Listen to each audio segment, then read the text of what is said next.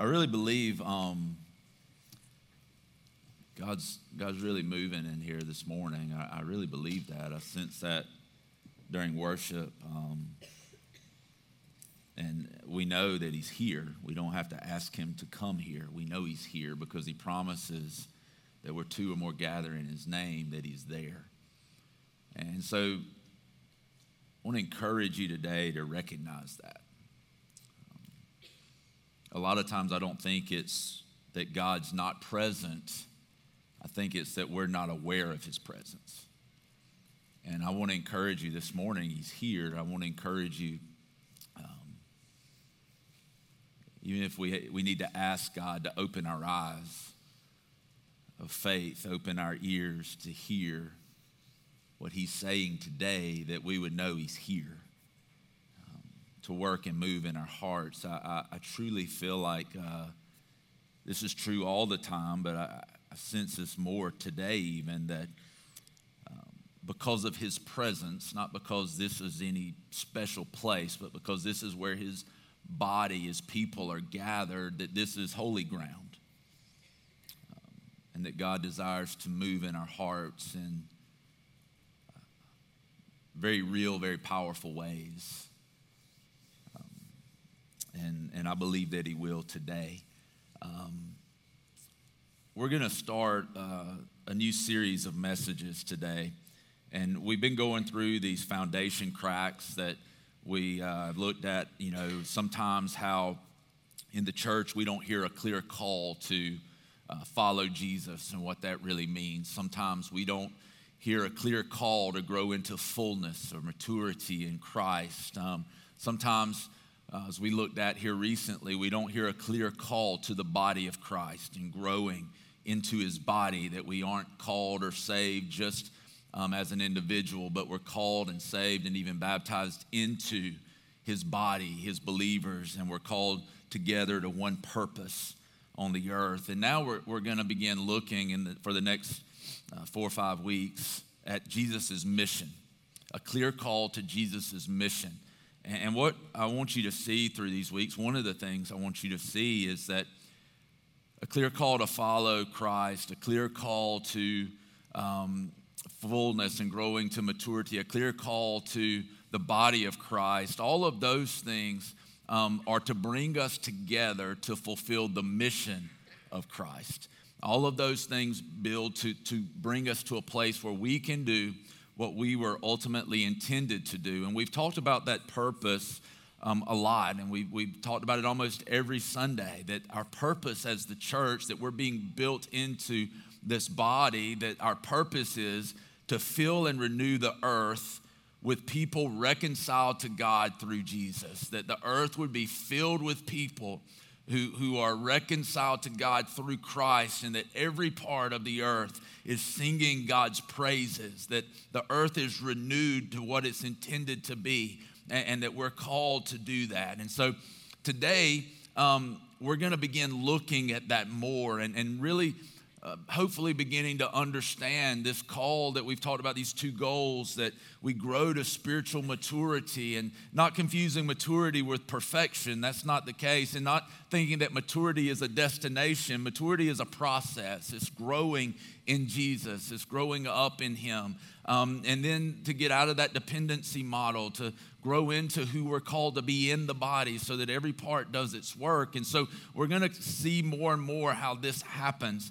Today, I want to talk to you out of the book of Philippians chapter 3. And we'll look at a few other verses as well. But I really want us to look at Philippians chapter 3 because I think it provides a lot of insight into why we're about the mission of Christ, but also a little of what's required to fulfill the mission of Christ. I believe this is going to be challenging because it's been challenging to me. This has been something that's been speaking to my own heart. It's something that I've wrestled with myself, and I feel like God's been building even me towards for a while, and building our church towards for a while. I pray that this is a word in due season. I believe it is. I believe it's a calling to a higher standard, another level for our church. And so what I'd like to do is I just want to read the first 6 verses of Philippians chapter 3. I want to pray for us. Today, what I want to talk to you about is that as Christians, as the church, we're called to create, to make new paths that lead other people to life. That's our call, is to take new ground, to create new paths that lead other people to life. So let's read Philippians 3, 1 through 6. It says, "Further, my brothers and sisters," Paul writing to the church in Philippi, "rejoice in the Lord." He says, it's no trouble for me to write the same things to you again, and it's a safeguard for you. He's telling them, look, I've told you this before. I'm writing some of the same stuff, but this is good. It doesn't bother me to do it. It's a reminder for you. It's a safeguard for you. He's trying to keep them from being swayed by these people coming in and preaching and teaching a false gospel. He says, this is a safeguard. I want to remind you of the truth. He says, watch out for those dogs, those evildoers, those mutilators of the flesh. What he's referring to is these people who come in and preach that if you really want to be saved, if you really want to have the fullness of Christ, if you really want to experience Jesus, then you need to be circumcised. And circumcision was a sign of the old covenant. Paul's trying to get them to see God's now created a new covenant, a new agreement that's through the blood of Christ, not through what we do, but through what he's done in faith and trust in his promises. He says, for it's we who are the circumcision, we who serve God by his Spirit, who boast in Christ Jesus. He said we don't boast in ourselves. We boast in Jesus. It's we who put no confidence in the flesh. He says, though I myself have reasons for such confidence. And he's about to use his life as an example for them. He's about to use his life to show them why we shouldn't put confidence in the flesh, and why all of our confidence, all of our life, all of our purpose should be found in Christ. He says, if someone else thinks they have reason to put confidence in the flesh, I have more. So in other words, if anybody thinks that they can accomplish salvation, if anybody thinks they can make themselves right on their own apart from Christ, he's saying, look at my life. I have more reasons that I could put my trust in myself than anybody else. Paul's not saying this to be arrogant. He's just saying, look, I worked hard all of my life up until the day I met Christ to try to make myself something, to try to find acceptance with God. And he says this, he says, I have more. He says, circumcised on the 8th day. In other words, 8 days after he was born, he was circumcised. He's saying this began from the very beginning of my life. I've been observing all the rules and all the law. He says, of the people of Israel, he's from the tribe, the chosen people. Of the tribe of Benjamin, a Hebrew of Hebrews. He's like, if there's ever been a Hebrew, if there's ever been a Jewish person, if there's ever been a chosen one from the people of God, I am that. He says, in regard to the law, a Pharisee. In other words, I've kept the law, the rules, I've kept them as stringently as you can. He says, as for zeal, persecuting the church. He's saying, look, I was so zealous. I got letters from different rulers in different areas to arrest and even kill Christians, trying to destroy God's church. He says, as for righteousness based on the law, he says, faultless. He said, if you looked at my life from the outside, man, I had it all together. I had it all together. I was dotting I's, crossing the T's. I was getting it all right. Let's go on and read verse 7. But whatever were gains to me, I now consider loss for the sake of Christ. Let's pray right there. God, I thank you for your truth and your word. God, I thank you that you did for us what we could never do ourselves. God, I thank you that you are faithful, and where two or more gather, you are there, Lord. You are here right now. Lord, speak to our hearts. Let us hear your voice, God. God, shape us and mold us into the people you created us to be. In Jesus' name we pray. Amen. How many of you have ever cut a path through the woods like with a machete or something. Everybody ever done that? You ever kind of maybe going to a deer stand, you're setting up a deer stand or something, you're cutting a path, and you know how hard that work is. One day, there's a little pond behind our house through the woods, and so one day Reed and I, my youngest, were going to cut us a path to the pond dam. There was no easy way to get to it, so we were going to cut us a path. So I went and we got on the edge of this field that is kind of near the pond, and we start cutting. I mean, we got chainsaws, and Reed's got a machete. He was 6. That's probably a good idea, right? 6-year-old swinging a machete. What could possibly go wrong? And so we're cutting our way through to the pond dam, and we're cutting. Finally, we come out into a little bit of a clearing, and I realize we're not at the pond dam. And we've been working on this thing for like 3-4 hours. And so we started out in the wrong place and of course, didn't end up where we were trying to go. And so didn't get our path cut. But the thing I can tell you is when you cut a new path, it's not easy. When you cut a new path, it's hard work. It's not easy. And I felt like what God really has been speaking to my heart and really put on my heart this week is that as the church, and listen, if you want to write down a main thought for this message, this is it. As the church, we're called to create new paths that lead to life. We're not called to walk an easy path through life.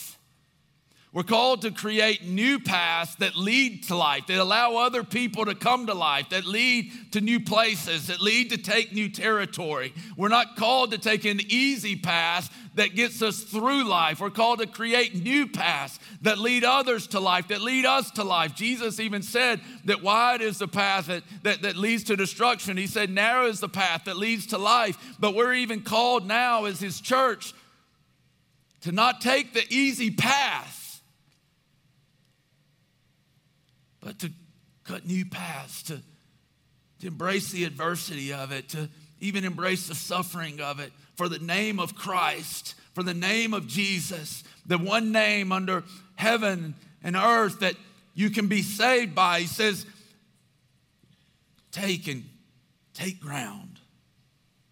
We're called to take new ground. I remember when I'd first gotten into ministry and I knew God was leading us somewhere else, and where I was at the current time, I was struggling because I felt like I'd come to a dead end, and I felt like I've kind of hit the end of a season, of a time, and I know God's wanting me to do something different. I know this isn't where he wants me anymore, but I feel like I'm at a dead end. And I was talking to a friend of mine, and I said, man, I feel like I'm at this dead end, and the only way I know to get off of a dead end is to turn around and go back where you came from.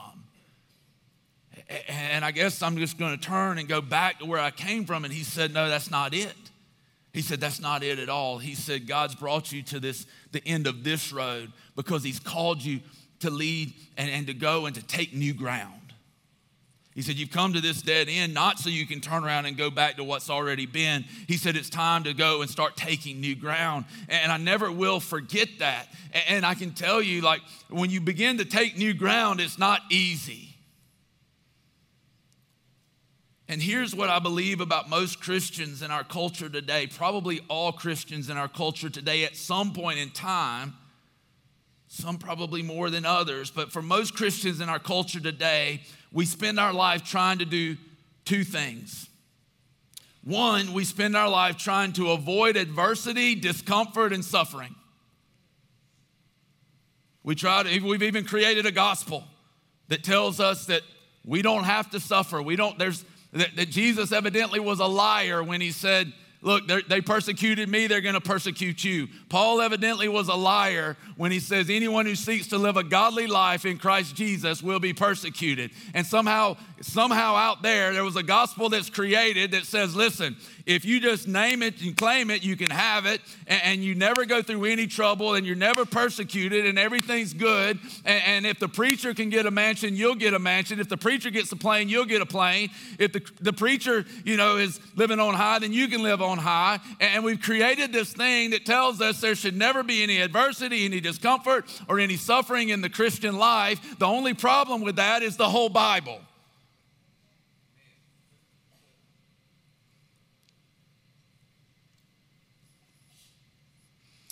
But most Christians in our culture today, we do everything we can to avoid adversity, discomfort, and suffering. The second thing that we do, and we talk about this a lot here, is we continue in the church to try to make a path that brings us to God. We continue, we're not cutting a path that leads others to life and continues our pursuit of Jesus leading us to life. We're cutting paths thinking we're still trying to make our way to God. If I cut enough and I chop enough and I do good enough and God, am I doing good? Am I doing good? Am I working good, God? Then maybe I can be accepted. But in the church today, we don't cut new paths to try to be accepted by God. We take new paths and create new paths and take new ground because we have been accepted by God. And the name above all names has saved us, and we want others to experience the power and love and joy of that name, and we want that name to be proclaimed throughout the earth. That's why we take new ground. That's why we create new paths. That's why we don't avoid adversity and discomfort and suffering, is because the name above every name is worth it. And that's what Paul's about to say, y'all. This has been so heavy on my heart. He says in verse 7, but whatever were gains to me, I now consider loss for the sake of Christ. He's saying all that stuff that I earned. We know that the Bible tells us that Paul was achieving more than all the other Pharisees. He was gaining, basically a name for himself. He was popular. And Pharisees, those religious leaders in that day, they had prestige and they were esteemed highly and they were always, given these honorable positions and they were looked at and elevated, kind of like a preacher today.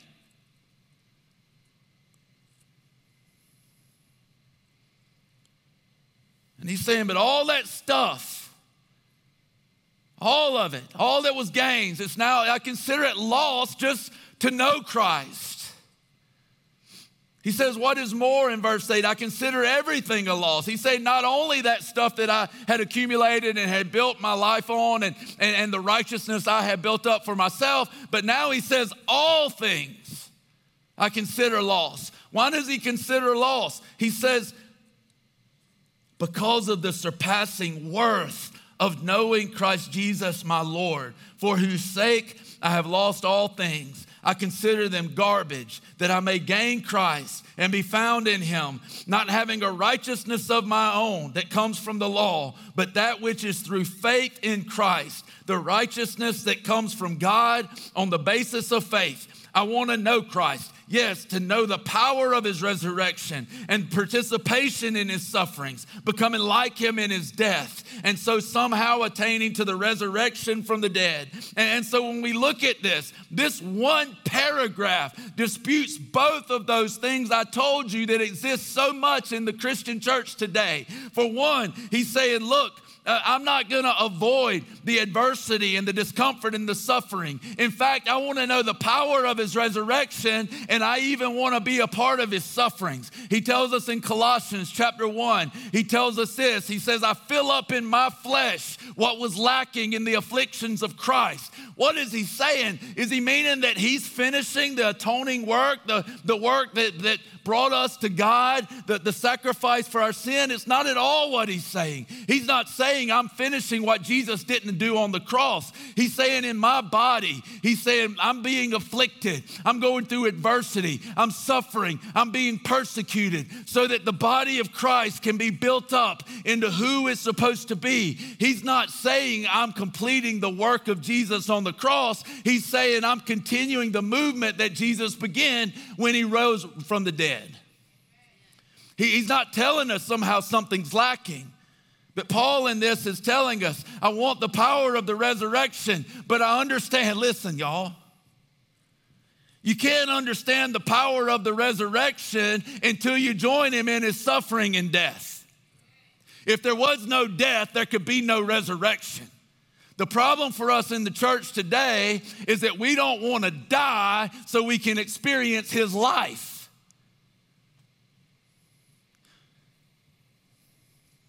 Second thing I told you is that we're trying to make a path that leads us to life, still trying to cut our way.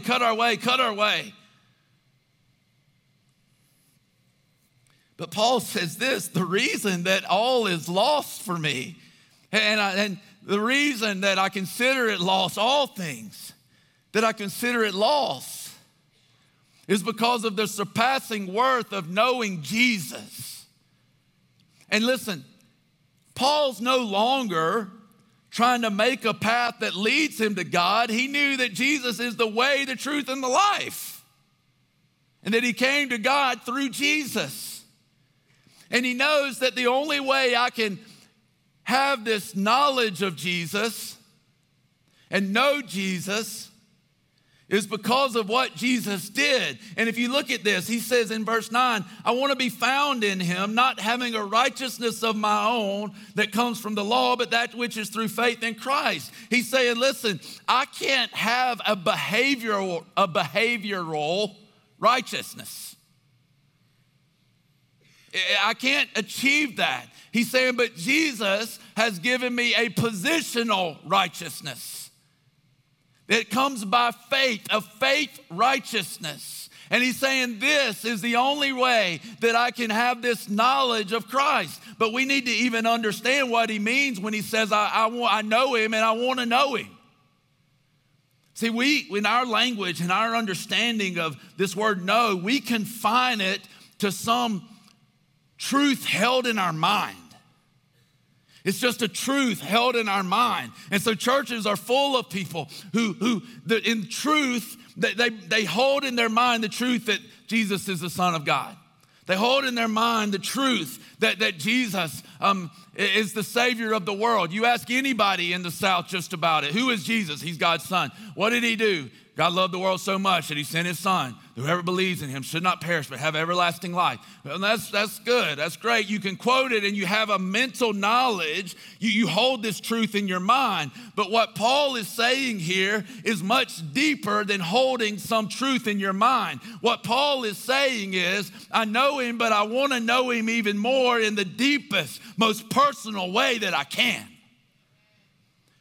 To know in the Bible was much deeper than a truth held in the mind. To know in the Bible was personal, it was intimate, it was deep.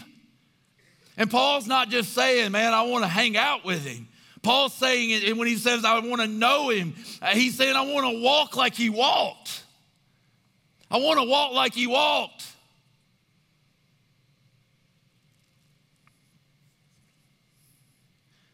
Reed and I, when we go hunting, he's 8. It's like trying to hunt with Hammy the squirrel. Just like this all the time. And we'll be walking, and he wanted some briar chaps for when we go hunting. So when we walk, and I'm trying to walk real quiet, and been working on this for 44 years, about 42 years. Trying to walk quiet in the woods. And behind me, And I swear, y'all, it's like he takes those chaps. It's like he's trying to start a fire with them when he's walking. And it's like, son, I mean, literally, I look at him, I'm like, son, are you trying to make noise? And I'm like, walk quietly. Okay.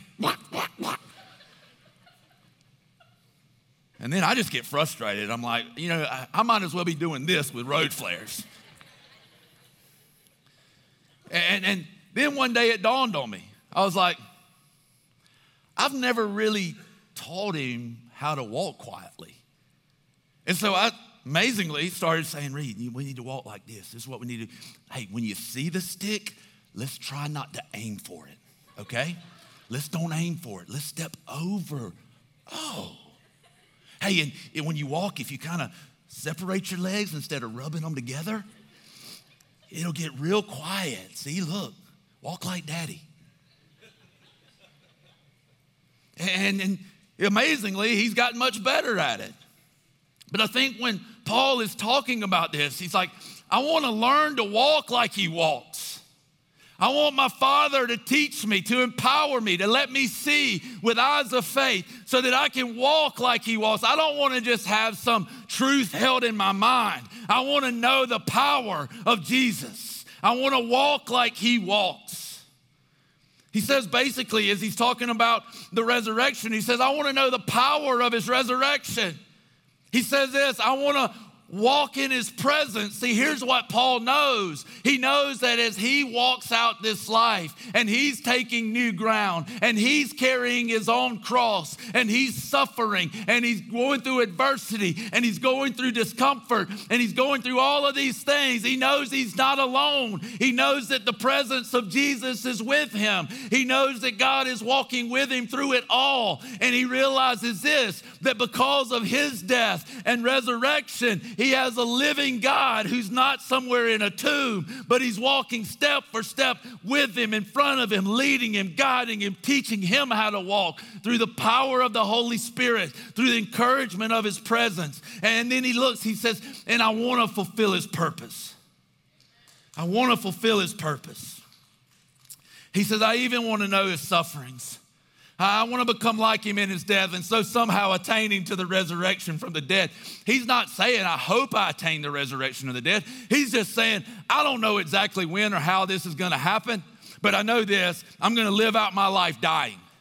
I'm going to live out my life I'm in his presence. I'm going to live out my life for his purpose. And someday, somehow, I'm going to attain to the resurrection, the same resurrection that he attained.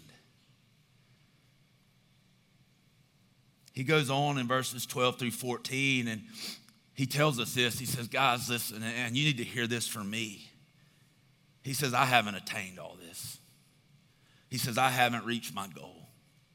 He says, but one thing I do, forgetting what's behind and straining towards what's ahead, I press on for the goal. I press on for the prize for which Christ Jesus took hold of me. What's he talking about? I'm pressing on towards him. And what's the prize? What's the goal? The goal is not an easy path through life. The goal is him. The goal is walking like he walks. The goal is walking in his presence, in his companionship. The goal is to fulfill the purpose for which he created us, that all the earth knows the power of the name of Jesus.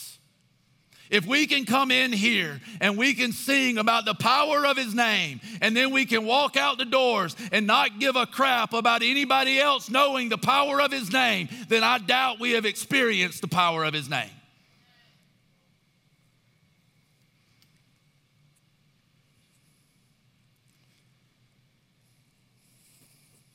Paul understood that discomfort, adversity, challenges, even suffering, persecutions were a part of fulfilling his purpose.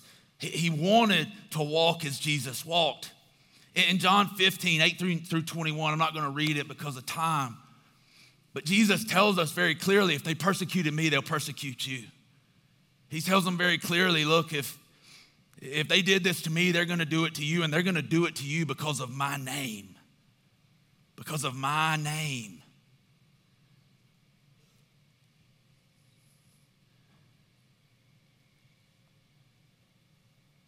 Why did Jesus suffer? Jesus didn't just suffer because he came and was incarnated into a fallen world. That's why he had to come and suffer, is because the world was fallen and because of sin. But the purpose for which he came was to reconcile the world to himself.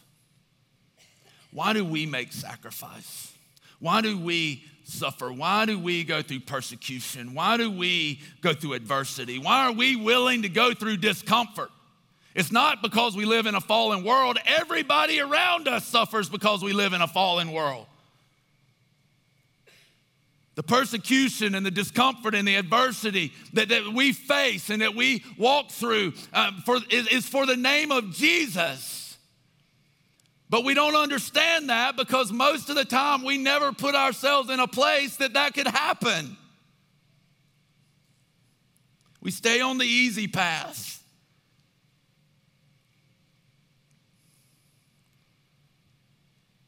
But Jesus came to reconcile all things to himself, reconcile all things to the Father.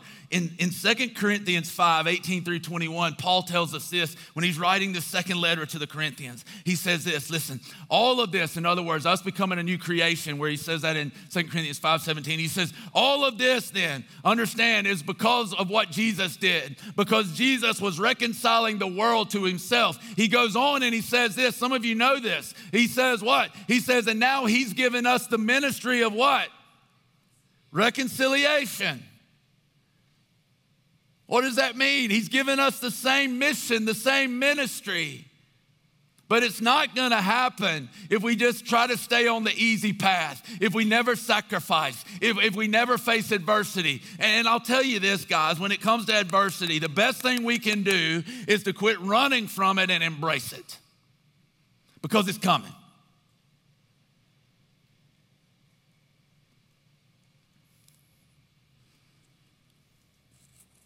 We have the same ministry. He told us the same thing's coming. Listen, Paul wrote to Timothy. He says, listen, understand this, Timothy, that all who seek to live a godly life in Christ Jesus, every single one of you.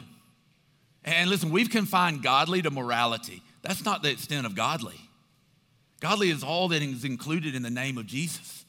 His ways, his purpose, righteous living, yes. But we've tried to confine it like, oh, if we live good. Like nobody cares if you use your blinker at a red light. They're not looking at you going, that godly person, I hate them.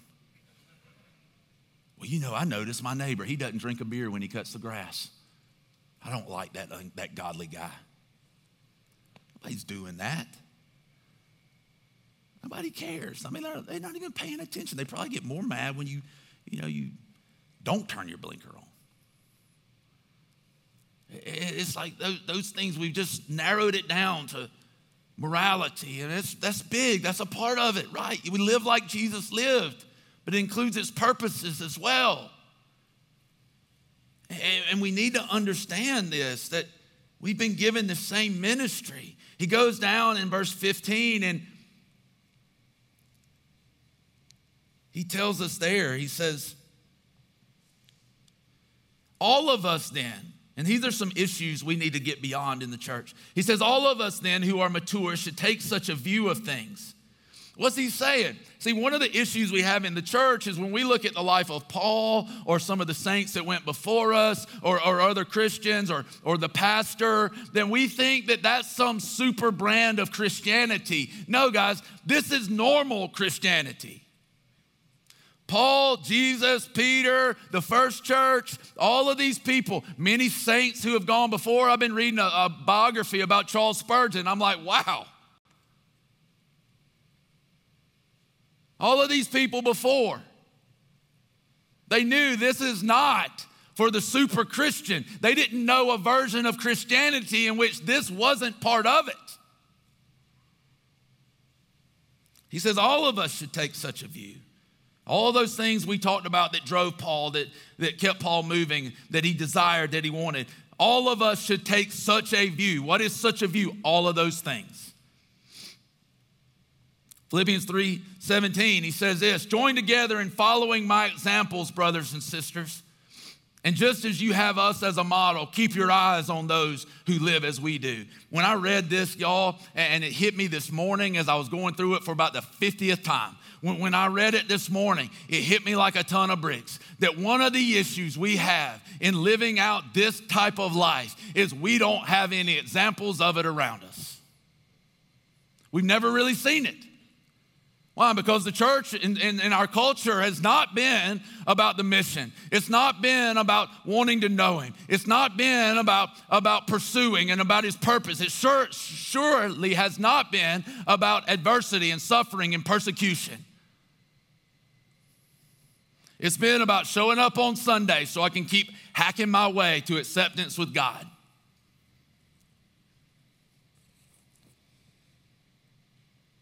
And I want to jump in, and I don't want to sling you off here going around too big a curve, but I want to go to 1 Kings real quick. It's way back in the Old Testament. And I want to share something with you that God spoke to me a while back about my own life, about where I am and just what he desires for me. In 1 Kings chapter 18,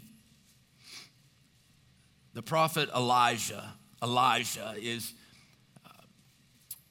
he's speaking on God's behalf as prophets did, but he's about to come into this battle with these prophets of Baal and Asherah. Now, these were two idols that the neighboring countries worshiped, and now the Israelites were worshiping. And so he tells him, he says, gather up all the prophets of Baal, which I think we're like 450, and then gather up all the prophets of Asherah, which were 400. And he says, get them together. And he says, this is what we're going to do. You're going to sacrifice a bull, and you're going to put it on the altar, and you're going to call on your gods to light that sacrifice on fire. And then he says, and then when you're done, he says, I'm going to sacrifice a bull, and I'm going to put it on the altar, and I'm going to call down fire from my God. And whoever's God lights this sacrifice on fire, that's the one true God. And so when you read this, if you get to verse 36, at this time Elijah is about to pray to his God, to our God.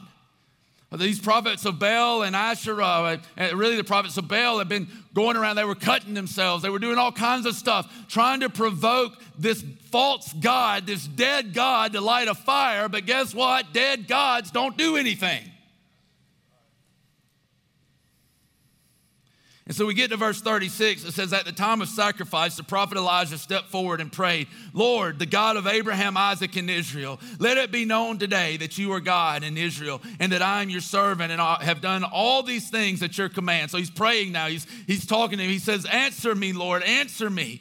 And listen to why. So that these people will know that you, Lord, are God, and that you are turning their hearts back again. Then the fire of the Lord fell and burned up the sacrifice, the wood, the stones, and the soil, and also licked up the water. He had them pour water on it in the trench. He says, when all the people saw this, they fell prostrate and cried, the Lord, He is God. The Lord, He is God. When I read this, it just struck my heart. It talks about how He prepared an altar. It made me think back to Romans 12:1, where it tells us, in view of God's mercy, offer your lives as living sacrifices. And then I felt like this is what the Lord spoke to my heart. Brandon, many times when you and when a church prays for God to set our hearts on fire, it doesn't happen because you haven't given Him anything to light. Without a sacrifice, there was nothing to light. Oh, God, set my heart on fire. Set my heart on fire. Oh, don't ask me for anything, but set my heart on fire. Give me a goosebump. Set my heart on fire, but don't give me any adversity. Don't make me uncomfortable. And listen, it's not a sacrifice to earn His acceptance. It's a sacrifice of worship. It even says in Romans 12:1, this is your reasonable act of worship or service. Then I got even more convicted. 1 Kings chapter 19. Elijah goes through some tough times. He's restored by the Lord, and I'm seeing my own life in this, like really dark time, restored of the Lord.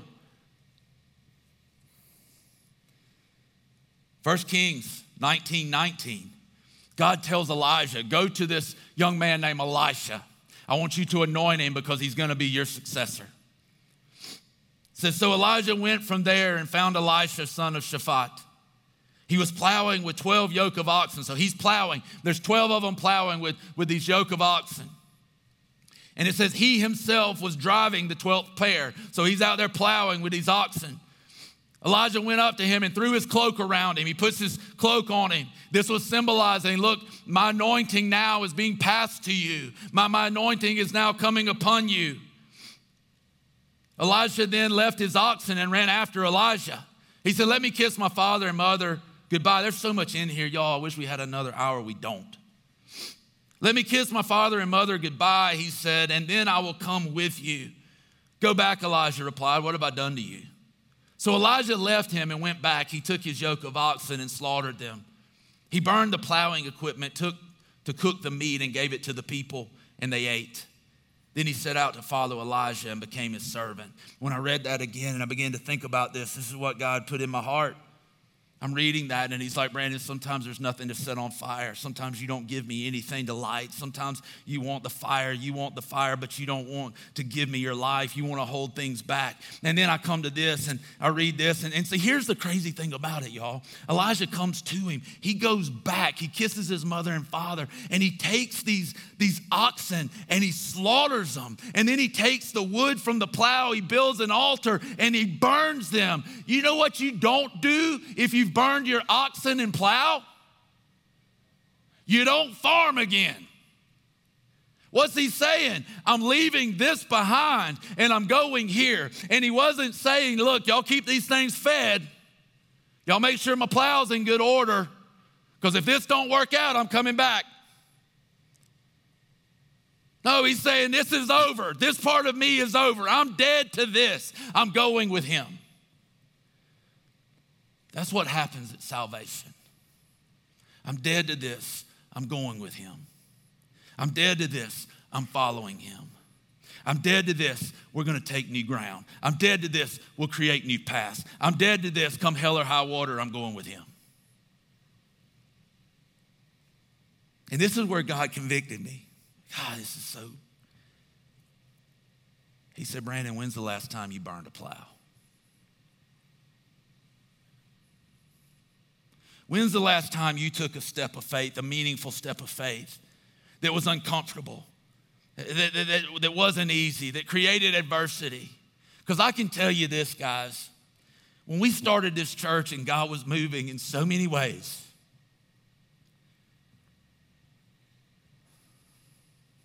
I felt like I got punched in the face every day.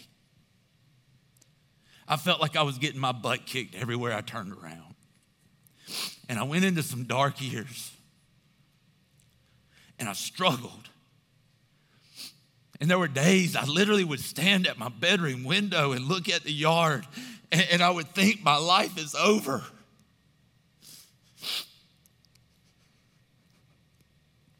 And a big part of me is ashamed to say this. But I think because of the hurt and the pain and the challenge, that I started looking more for an easy path. I got tired of getting hit in the face. I got tired of people saying things.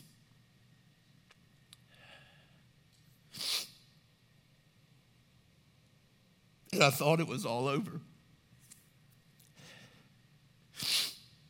But God restored me.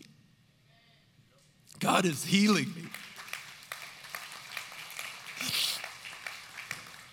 And this is what I know. I know people took the season I was in and the challenges I was facing, and many of them hauled tail and ran. And many of them saw the emotions, and they heard the pain, and they heard the struggle, and they left. And I want to thank a lot of you because you stayed. I want to thank a lot of you because you prayed. The Gatos, the Kicklighters, all of you, so many of you, you prayed and you prayed and you prayed.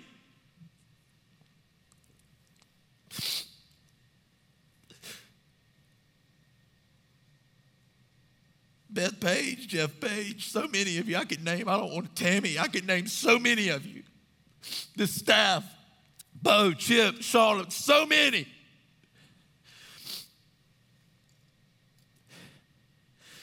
And I realized that through some of those years, I didn't lead like I needed to. I couldn't. I realized that through so many years, I didn't burn any plows.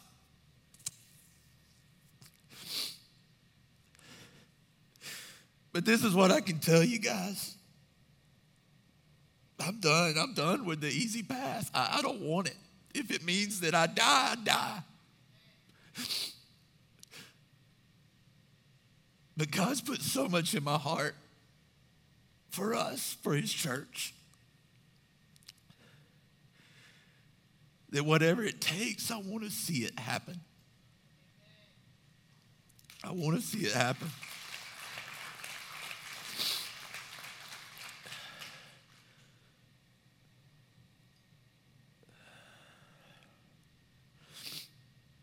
Listen, I don't want to be on a pedestal for you. But I want to be an example for you.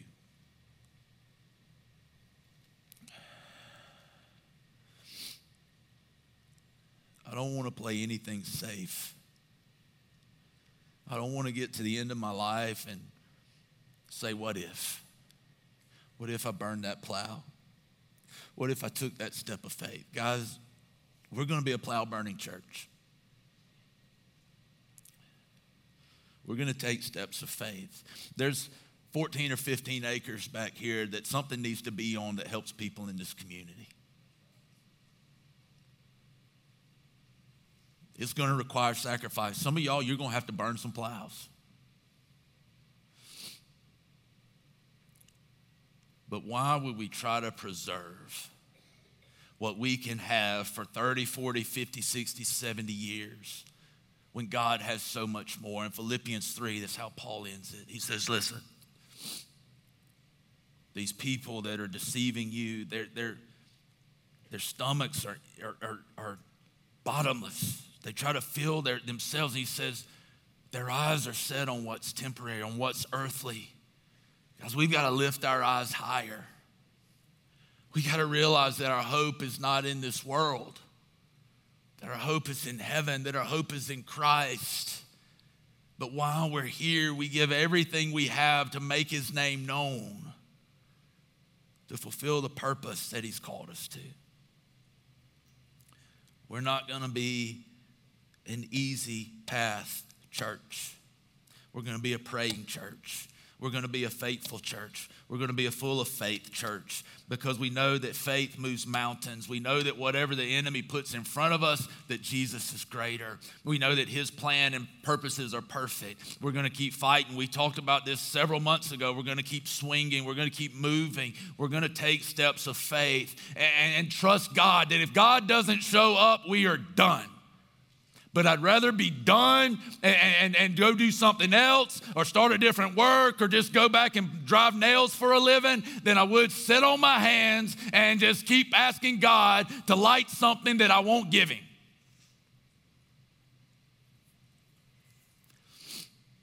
God, I thank you this morning for your love, God. It never runs out.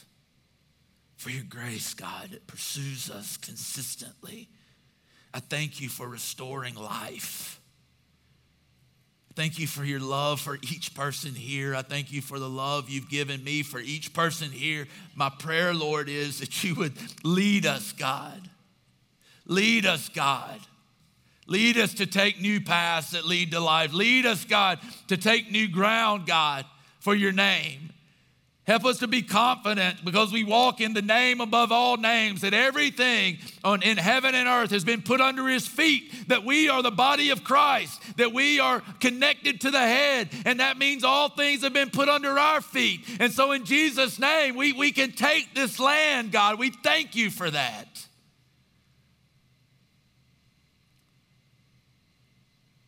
God, help us to stand. We talked about standing firm in the tensions that exists between the kingdom of God and the kingdom of this world. Help us to be a church that stands firm in truth, that stands firm in love, God. That we can fulfill every purpose, God, every purpose that you have for us. Doing it all with our eyes fixed on you, the author and perfecter of our faith, who for the joy set before him endured the cross, forsaking its shame.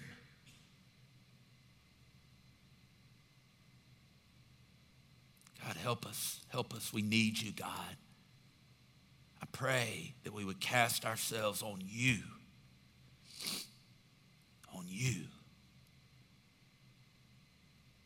That, God, you would raise up out of that your church, your bride, spotless, blemishless, glorifying to you.